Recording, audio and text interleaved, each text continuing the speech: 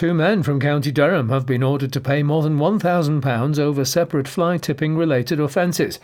The first case followed a large amount of household waste being dumped at the Langley Park allotment on the 17th of March this year.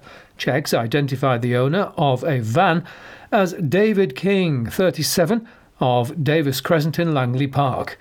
He pleaded guilty to fly tipping and was fined a total of £1,050.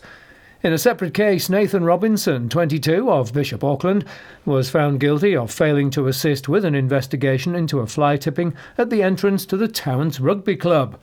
Wardens found several bags of household waste at the site in November last year, and evidence found in the bags linked the waste to Robinson of Surtees Street.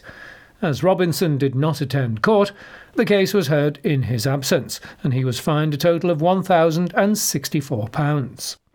Usher Historic House, Chapels and Gardens is to host a flower festival celebrating County Durham's heritage, culture, people and places.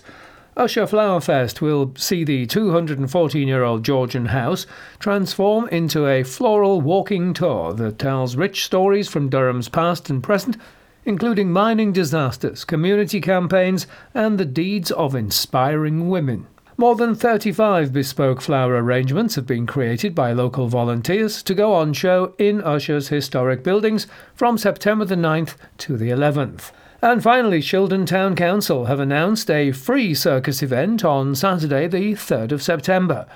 Residents are invited to bring the family along and have fun at this circus event, which will take place on the town square in Shildon on Saturday the 3rd of September from 11 a.m. until 3 p.m. And have a great time. They are your local news headlines. I'm Gary Burgham.